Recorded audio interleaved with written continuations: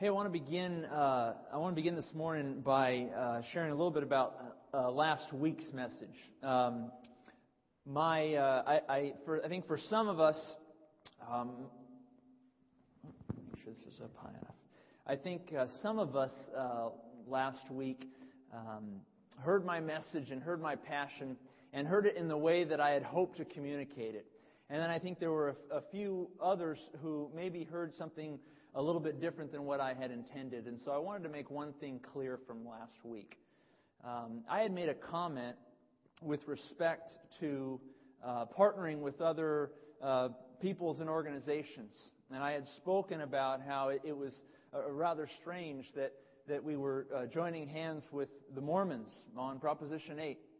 And I spoke about how it's rather strange that we waited for the Catholics to take the lead on the matter of abortion coverage in our latest health care policy in this nation.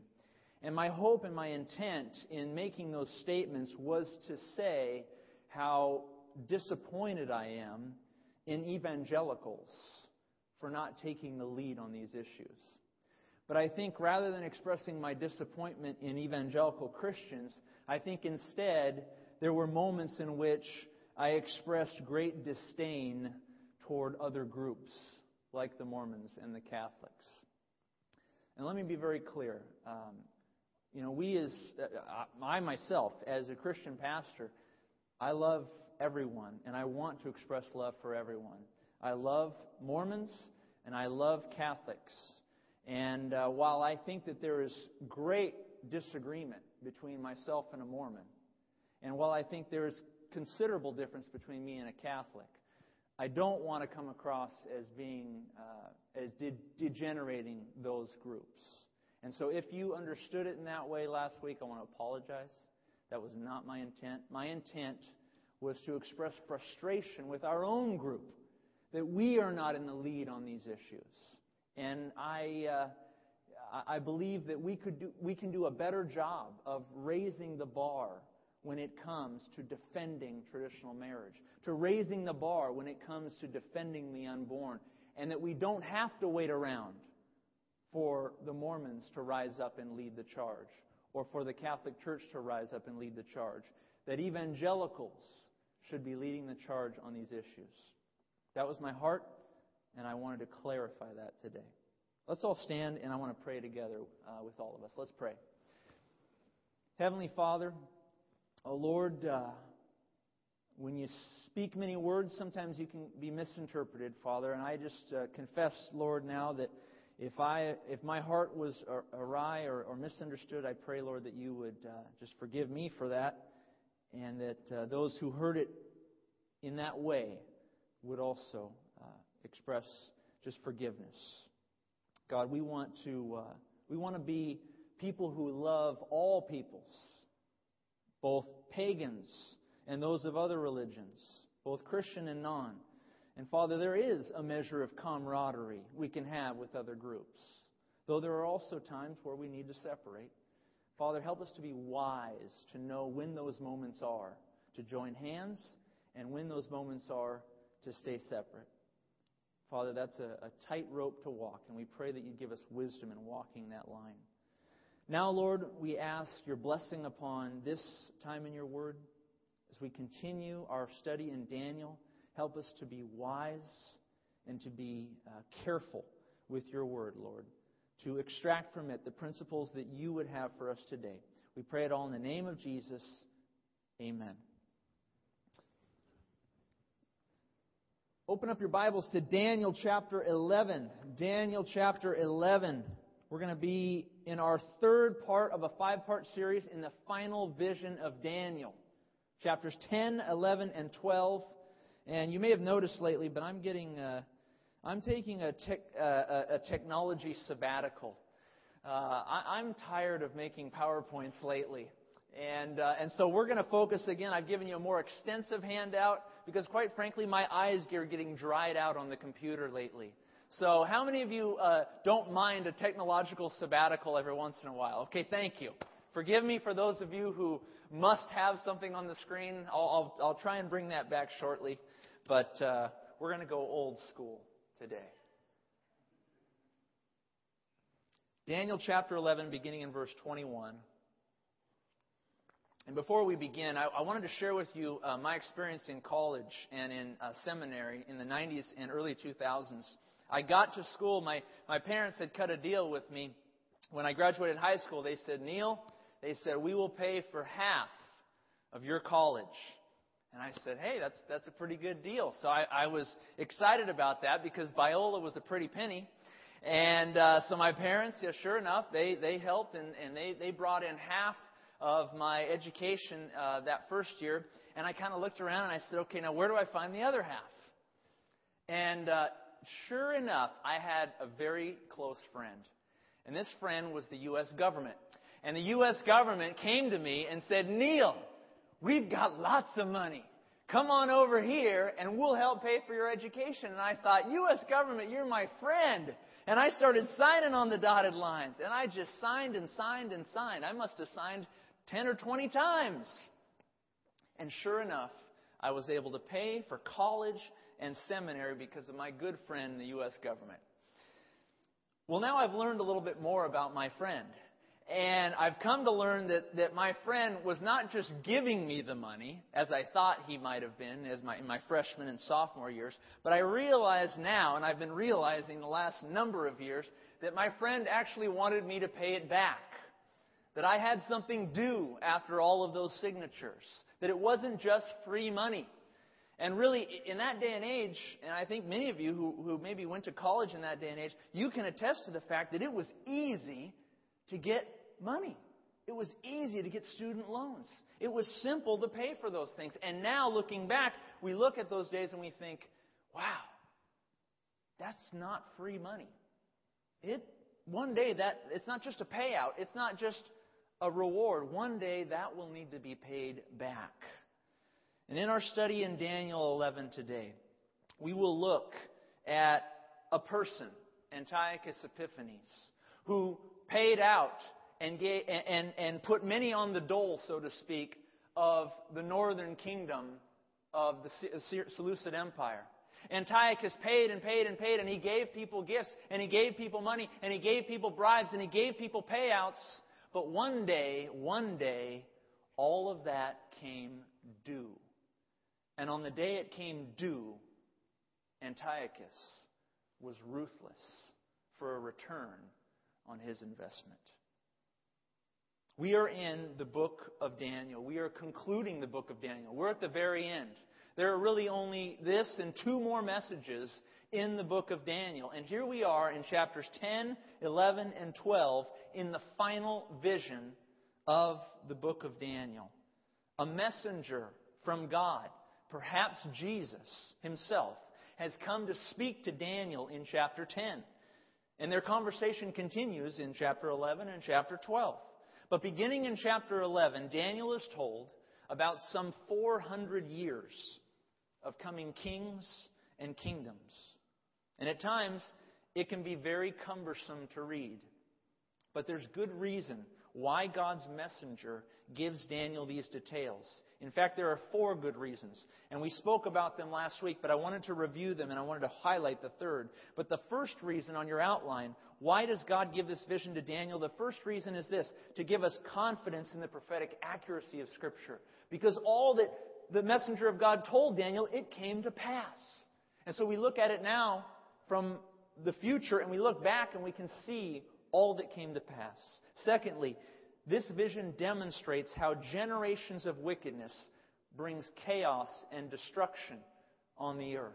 We looked at that deeply last week. Generations of wickedness brings chaos. But thirdly, and here's where I want us to fill in the blank again, because here's where we're going to focus today, to show how Israel will be affected by future kings and kingdoms. To show how Israel will be affected by future kings and kingdoms. And fourth, to remind us that God will intervene in the last day to make all things right. 4 reasons why we are reading what we are reading. And let's take a look at verse 21 in our Bibles, chapter 11, verses 21 and following. The vision to Daniel continues. It says in verse 21, "And in his place," that is Seleucus' place, the previous king they were speaking of, "in his place shall arise a vile person, to whom they will not give the honor of royalty, but he shall come in peaceably and seize the kingdom by intrigue. And with the force of a flood they shall be swept away from before him and be broken, and also the prince of the covenant." Now, once again, just like last week, I put in brackets there the persons to whom scholars attribute these pronouns. When it says he or him or so-and-so did this, I put in brackets. It's not in the original Hebrew, but I put in brackets there. Biblical scholars, their best guess as to who this pertains to. And there's a pretty good consensus here that these names, there's a good consensus that these names are in fact the persons Daniel was understanding about. And so we read in verse 21, "In his place," that is Seleucus the fourth, who was spoken of in verse 20, "in his place shall arise a vile person. Upon the death of King Seleucus," we're talking about the northern kingdom of Greece, Syria, in the year 175 BC, the northern kingdom of Syria and the entire Greek Empire was on its last legs. It had been split up 4 ways since the time of Alexander the Great. And 2 of those 4 kingdoms had grown in power, the northern kingdom of Syria and the southern kingdom of Egypt. But years and years and years of war and failed treaties had weakened the kingdoms. And we read about that in the early part of chapter 11 last week. Years and years of war and failed treaty. And really, by the time of Seleucus' death in 175 BC, world historians have all but moved on from the Greek Empire. Their attention was turning now to the new and rising empire of Rome. But the Bible devotes great attention to the next decade of Greek history. And there's a very good reason for it. I've given you a quote at the bottom of the first page from John Walvoord. He writes this, "Beginning with verse 21, a major section of Daniel 11 is devoted to a comparatively obscure Syrian ruler. But from the standpoint of Scripture, this was the most important feature of the entire Third Empire of Greece." What I mean by that is, when world historians look at this time period, this decade that we're going to look at right now, it's kind of a blip on the screen. They don't pay much attention to it because the Greek Empire was on the decline and the Roman Empire was on the rise. But from a biblical perspective, from a scriptural perspective, the Jewish people focus and zero in on these 10 years, on this decade of Antiochus' reign, the man we will learn about here shortly, because of how much he disrupted and caused havoc to the Jewish people. And so we come back again to our third point as to why God is giving this vision to Daniel, to show how Israel will be affected by future kings and kingdoms. And let me say that never has there been a king who affected Israel more than King Antiochus Epiphanes. Who was Antiochus Epiphanes? Who was this vile person? Well, Antiochus Epiphanes we've learned about before, but we're going to learn a little bit more today. He and Seleucus, King Seleucus, were actually brothers. In fact, Seleucus had named one of his sons Antiochus, after his brother and his father before him.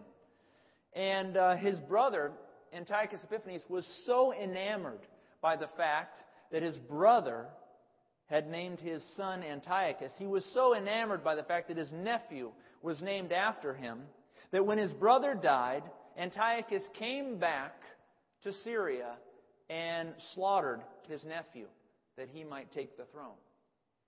Actually, he didn't kill his nephew. He had another man do it, Andronicus. And after Andronicus killed his nephew, he had Andronicus killed to cover it all up. So Antiochus Epiphanes was, needless to say, he wasn't exactly a family man. He was a little devious. We're going to learn a little more about how treacherous he was.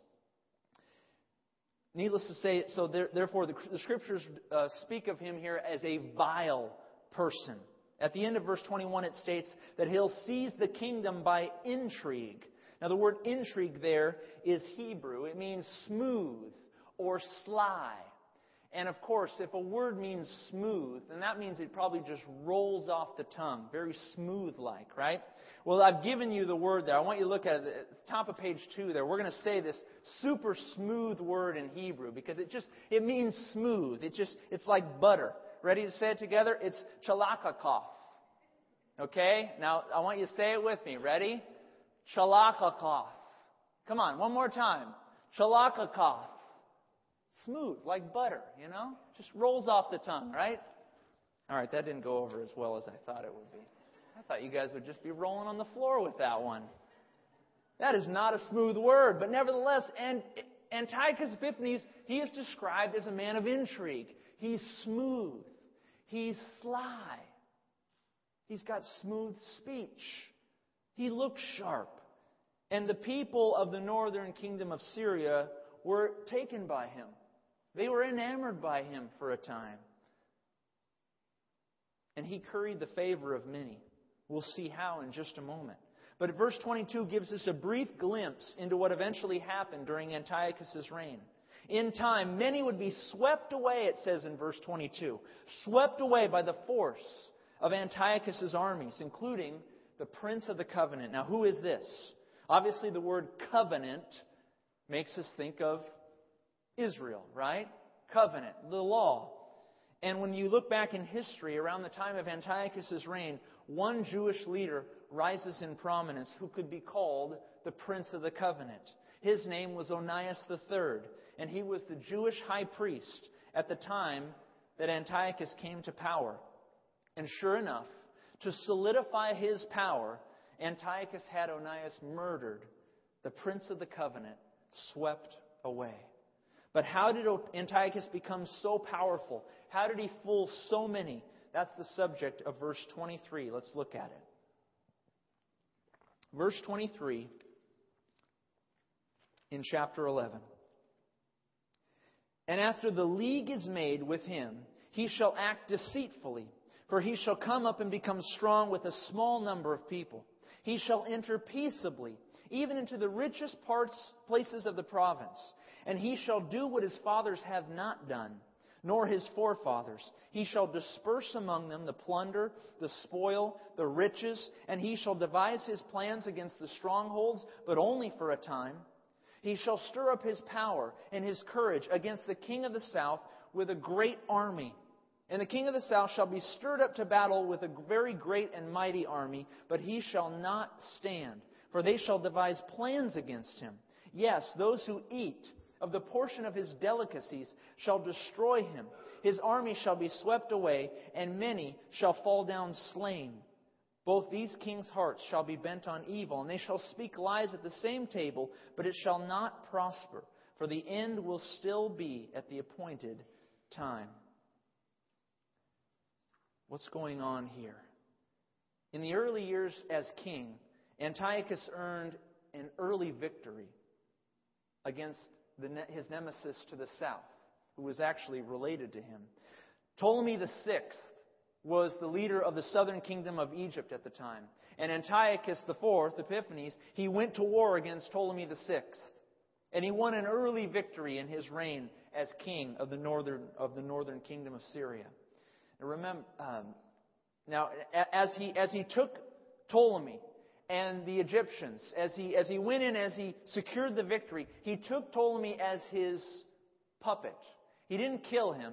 Instead, he decided to use him, to form a league with him, to form an alliance or a coalition with him. We read about that in verse 23. It says, and after the league is made. But then it goes on to say, in verse 23, he shall act deceitfully. That is, Antiochus shall act deceitfully. You see, Antiochus only meant for the coalition to benefit him. He used this short time of peace to conduct espionage. He sent spies into the southern kingdom of Egypt to determine which influential members of the southern kingdom might switch allegiance to the north, given the right motivation, the right payment. He used this time of peace, Antiochus did, to build up strength for another attack on Egypt. And notice verse 25. Notice verse 25. It says, "He shall stir up his power and his courage against the king of the south." That's Ptolemy the sixth again, with a great army. "And the king of the south shall be stirred up to battle with a very great and mighty army." That is to say, there was another battle in which now Antiochus had already sent spies. He had sent people to enter and infiltrate the southern kingdom who were sympathetic to the north. And he went to war again. And this time the king of the south rose up again, Ptolemy the sixth. In the middle of verse 25, "The king of the south shall be stirred up to battle with a very great and mighty army, but he shall not stand, for they shall devise plans against him. Yes," notice verse 26, "yes, those who eat of the portion of Ptolemy's delicacies shall destroy him. His army shall be swept away, and many shall fall down slain." About the time of 169 BC, Antiochus dealt another crushing blow to the southern kingdom of Egypt. Verse 26 indicates that the battle had been won through treachery, through deceit, through espionage. Antiochus had turned many of Ptolemy's own men against him, even those who ate of the portion of the king's delicacies. Men at Ptolemy's own table turned on him because Antiochus had motivated them. How did he do that? How did Antiochus Epiphanes motivate a nation that was not his own to turn on their king and align with the north? How did he convince some of Ptolemy's own men to turn against him? The Bible actually provides the answer in verse 24. God's messenger prophesies to Daniel. He says, this is how he'll do it. Look at verse 24 again. "He shall enter peaceably," Antiochus will, "even into the richest places of the province. And he shall do what his fathers have not done, nor his forefathers. He shall disperse among them the plunder, the spoil, the riches. And he shall devise his plans against the strongholds, but only for a time." In a word, he bribed everyone. How did Antiochus get Ptolemy's own men to turn against him? He bribed everyone. Antiochus did what his fathers did not do, what his forefathers did not do. They hoarded their riches. Antiochus instead, a man of smooth rhetoric, a man of cunningness. He took the spoils of war and he walked down and he dispersed it to those whom he knew would form an alliance, a coalition with him, if only they were given the right motivation. Sound familiar? Have you ever seen that in human history before? Maybe that's the story of human history. I don't know.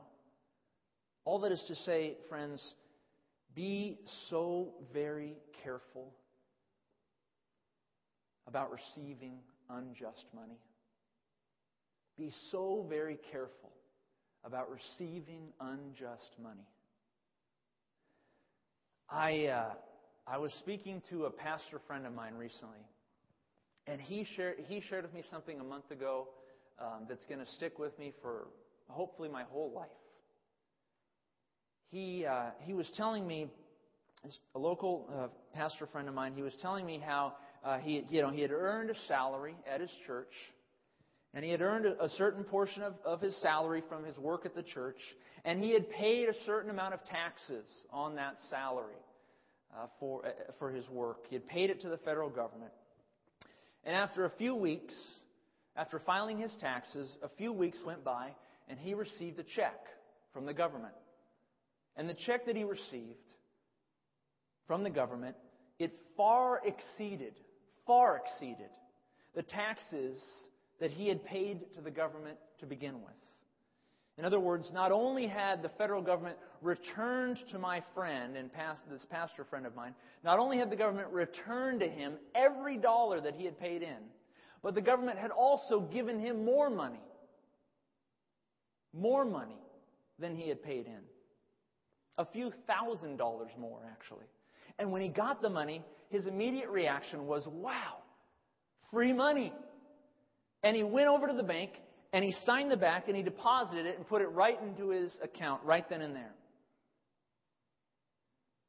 But a few days went by, and a few weeks went by, and he got to thinking. And he thought, how is it that the government could not only return to me every tax dollar I gave them, but also issue me a $3,000 check on top of it all? And he realized what was happening. He realized that a government system had been put into place by both parties, by the way, that a system had been put into place that would take from the federal treasury and give it as a gift, a bribe? No, a gift to those who perhaps needed it most. To the poor, to the working class, to those who maybe don't have quite enough. And he realized, my friend did, he realized right then and there that, wait a minute, there's no such thing as free money. There's no such thing as a free lunch. He realized then and there that the government had paid him either by borrowing the money or by taking it from one group and giving it to him. And he said to me, Neil, I knew that by depositing that check, I was participating in unjust borrowing and bribery. And he vowed to me that he would never do that again. He vowed to me that if he ever received a check like that again, he would send it back to the government. This was a conversation I had just 1 month ago. And I got to say, friends, I was so convicted as this pastor spoke about this matter. Because there have been a couple years in my life, in our life as a family, there have been a couple years where we have paid taxes to the federal government and received a check back that was not only for all the taxes I had paid, but a few $1,000s more. And I, like my pastor friend before me, said, wow, free money. Let me sign it. Let's deposit it. I deposited that money without a care in the world. It never even occurred to me that maybe, just maybe, I was unknowingly, participating in my own nation's $15 trillion debt problem. I naively thought, I've got nothing to do with that. I've done nothing wrong. How naive. I receiving a check for more money than I paid in. How naive of me. Be careful when you receive unjust money. God is calling us to higher standards. This pastor's vow, my friend, this pastor, his vow is a good vow. It's a vow that I've now taken, that we would not participate in contributing to this nation's borrowing, that we would not participate in taking money that we did not earn, that we would not participate in taking from one group just so I can have a little bit more. May we never participate in that. May the gifts that we receive, if we are in need, may they be of the benevolence of another's heart or of the church. But may it not come at the expense of someone else. May we not earn money. May we not receive money that we did not earn. May we not receive money that our nation borrowed just to give us. It is unjust. And I'll say, friends, I stand first in line on this matter. I've deposited those checks. And I tell you today, I won't deposit one of those checks again. It is unjust money. It is bribery. It is stealing from others. It is putting our nation in debt when we take more than we've earned. And I'm going to stick a Post-it note on it the next time I get an overage check. And I'm going to put Isaiah 24, verses 2 and 3. You can read it on your outline. Isaiah writes, "As with the lender, so with the borrower. As with the creditor, so with the debtor. The land shall be entirely emptied and utterly plundered, for the Lord has spoken this word." Let us not fall into the trap of that day. Let us rise above it. We have higher standards. Antiochus Epiphanes, friends, was a master of bribery. He was a master of payoffs. He was corrupt to the core, and the culture loved it for a time. More gold. More checks from Antiochus. My goodness, it's good to live in the northern kingdom of Syria. My goodness, it's good to be on the dole down in Egypt. But the payments are coming due. The payments are coming due. Antiochus, he sacked the Egyptians through treachery, through taking great spoil and riches and bribing others to betray Ptolemy. But on his way back north, his lust for power turned upon another group. We pick up the story in verse 28. Look at verse 28 of chapter 11. "While returning to his land with great riches, his heart shall be moved against the holy covenant. So he shall do damage and return to his own land." What's going on here? Back in verse 14, look back in verse 14. We see that violent men of the Jews had joined Antiochus' father in fighting the Egyptians. Back in verse 14, about a generation earlier, violent men, that is zealots of the Jews, had joined hands with the north to fight against Egypt, to fight against the southern kingdom.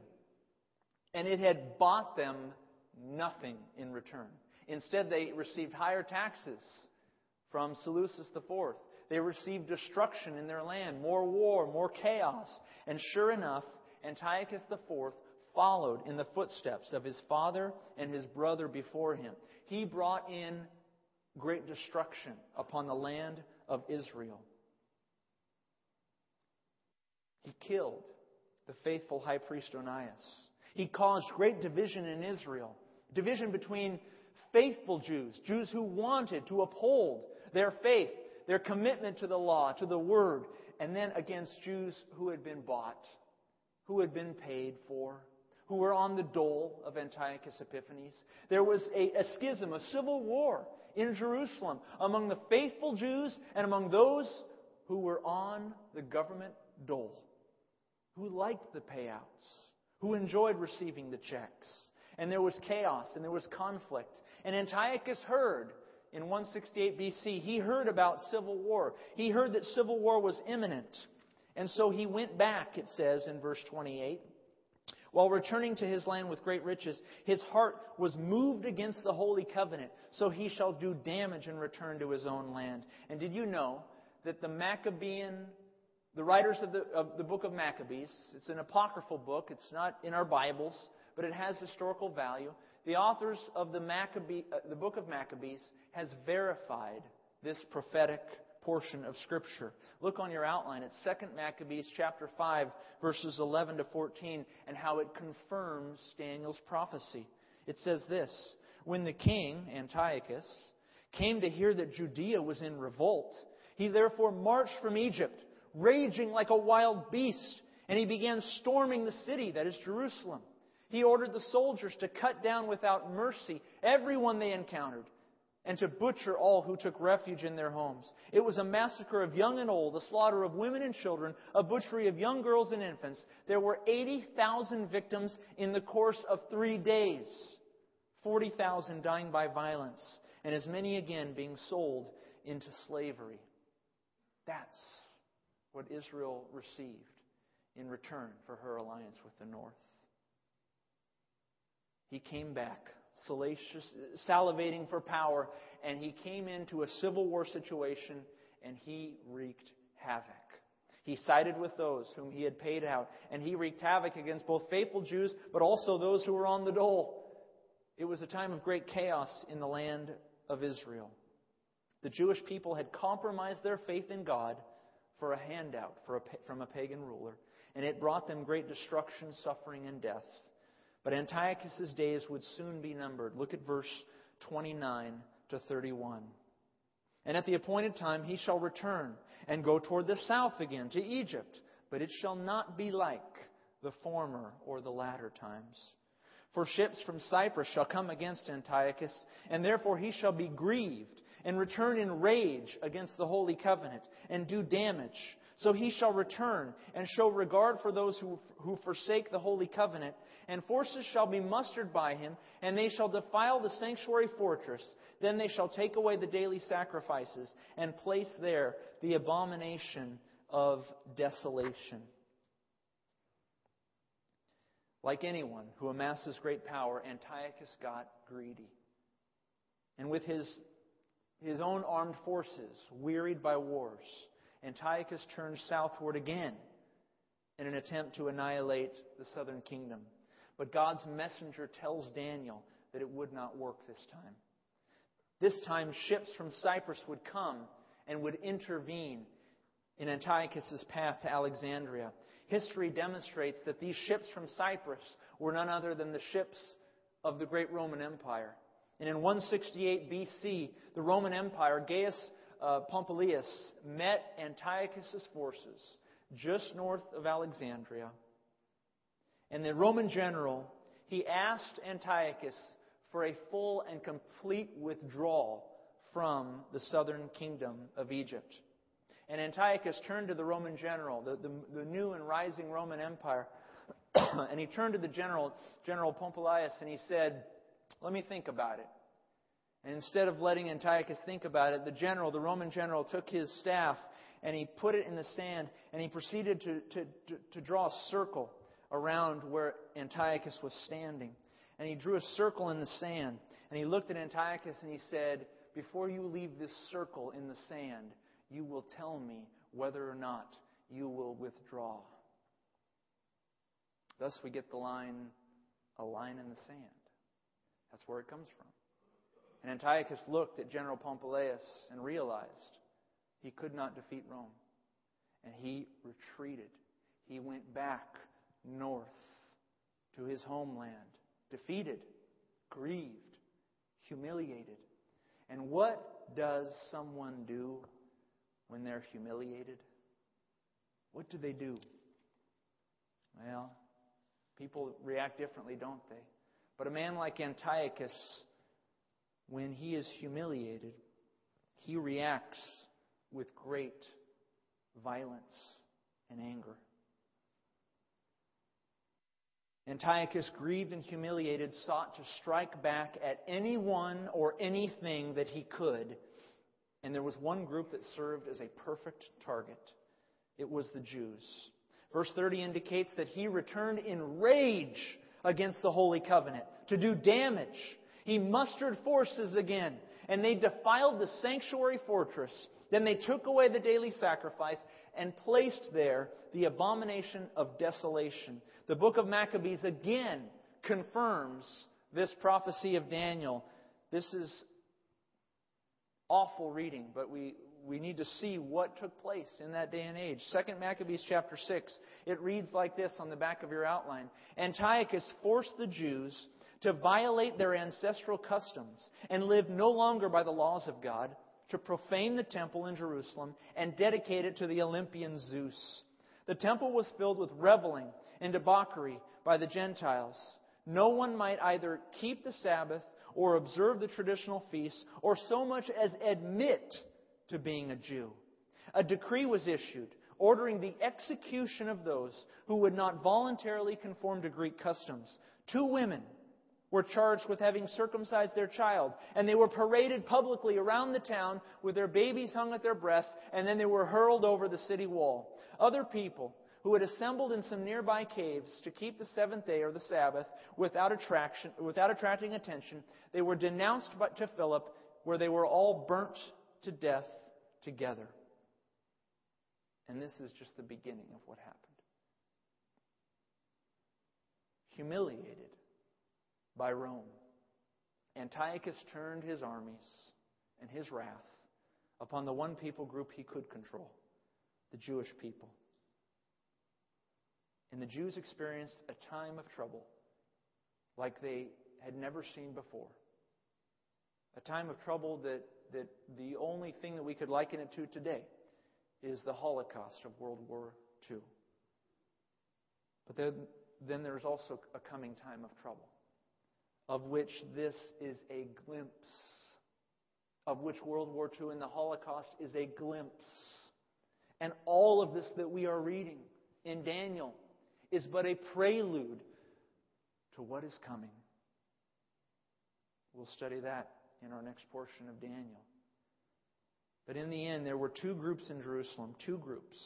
One who remained faithful to the Lord unto death, and others who were accepting bribes and payments, who sacrificed their souls for the promise of wealth and riches, only to be betrayed. God's messenger recounts the stark contrast between these two groups. We finish in verse 32 to verse 35. Those who do wickedly against the covenant, Antiochus shall corrupt with flattery. But the people who know their God shall be strong and carry out great exploits. And those of the people who understand shall instruct many. Yet for many days they shall fall by sword and flame, by captivity and plundering. Now when they fall, they shall be aided with a little help, but many shall join with them by intrigue. And some of those of understanding shall fall, to refine them, to purify them, and make them white until the time of the end, because it is still for the appointed time. Antiochus corrupted many of God's people by the promise of riches and the smoothness of his words. The same Hebrew word for smooth, kalakakaf, that word that just rolls off the tongue like butter. That same word for smooth we see again in verse 32, flattery. He flattered many. We see it again in verse 34, intrigue. Many people were taken by intrigue, by his smoothness, by his slyness, by his cunningness. Many were taken in by Antiochus' appeal. But some stood their ground in fierce defense of the Jewish religion and culture. Led by Judas Maccabeus, many faithful Jews carried out great exploits in that day. Faithful Jews gave counsel to their fellow countrymen during that time. Counsel not unlike the wisdom that I received last month from my pastor friend. Counsel that reminds us all that we ought not participate in the taking of unjust money. That we ought not participate in our culture's enslavement to debt and spending money we do not have, or taking it from one group and giving it to another. But while the Maccabees would soon throw off the bonds of Antiochus Epiphanes, the damage had been done, and Israel had experienced a great time of purging and refinement. Verse 35 concludes, and some of those of understanding shall fall, to refine them, to purify them, to make them white until the time of the end. It was a time of great purging for the nation. Daniel 11, prophecy from the perspective of Daniel, history from our perspective. And yet another history lesson that we can glean a lot from.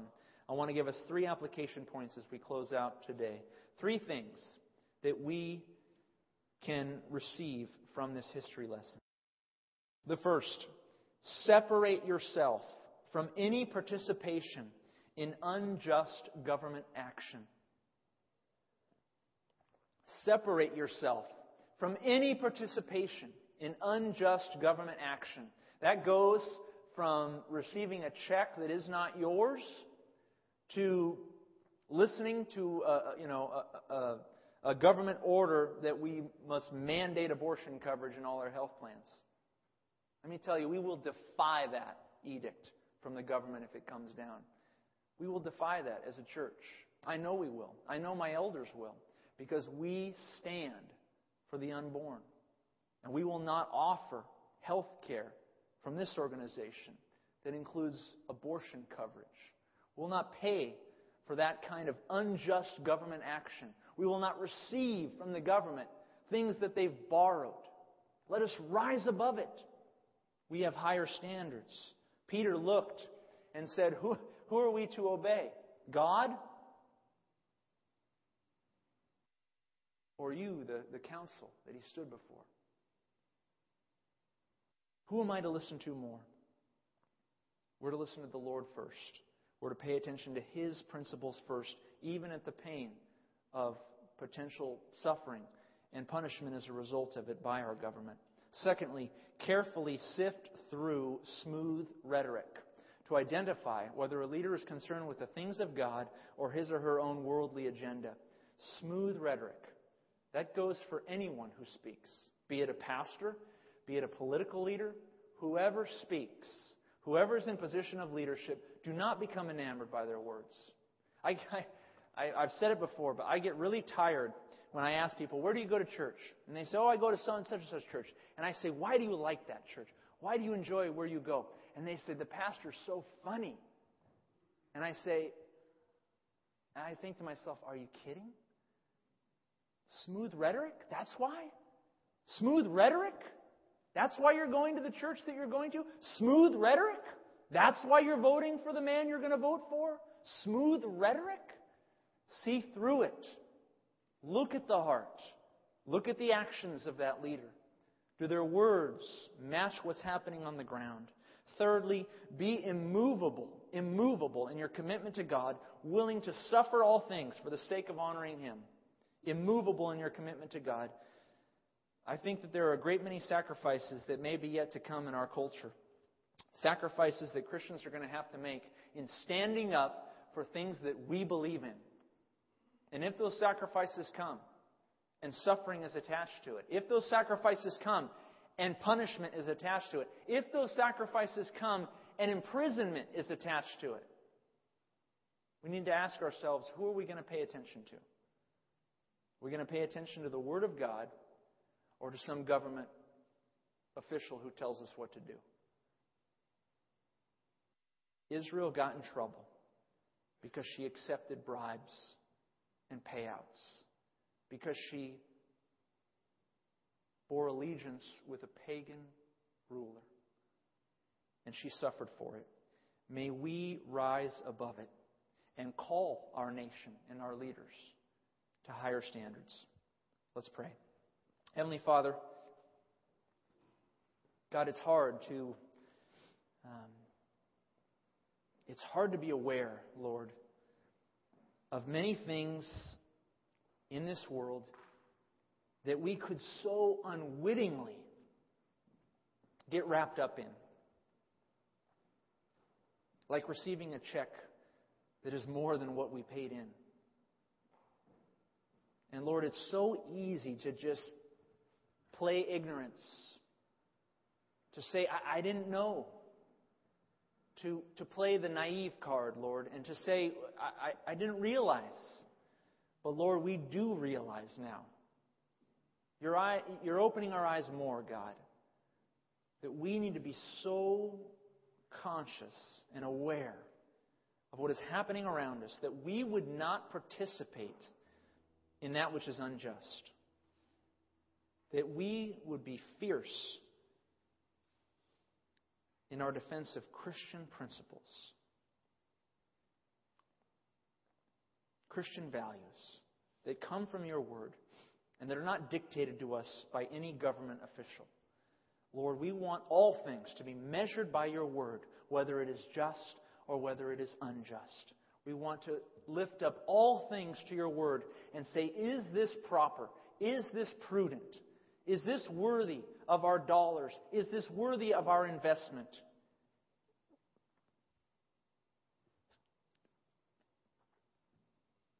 God, you're calling us to higher standards.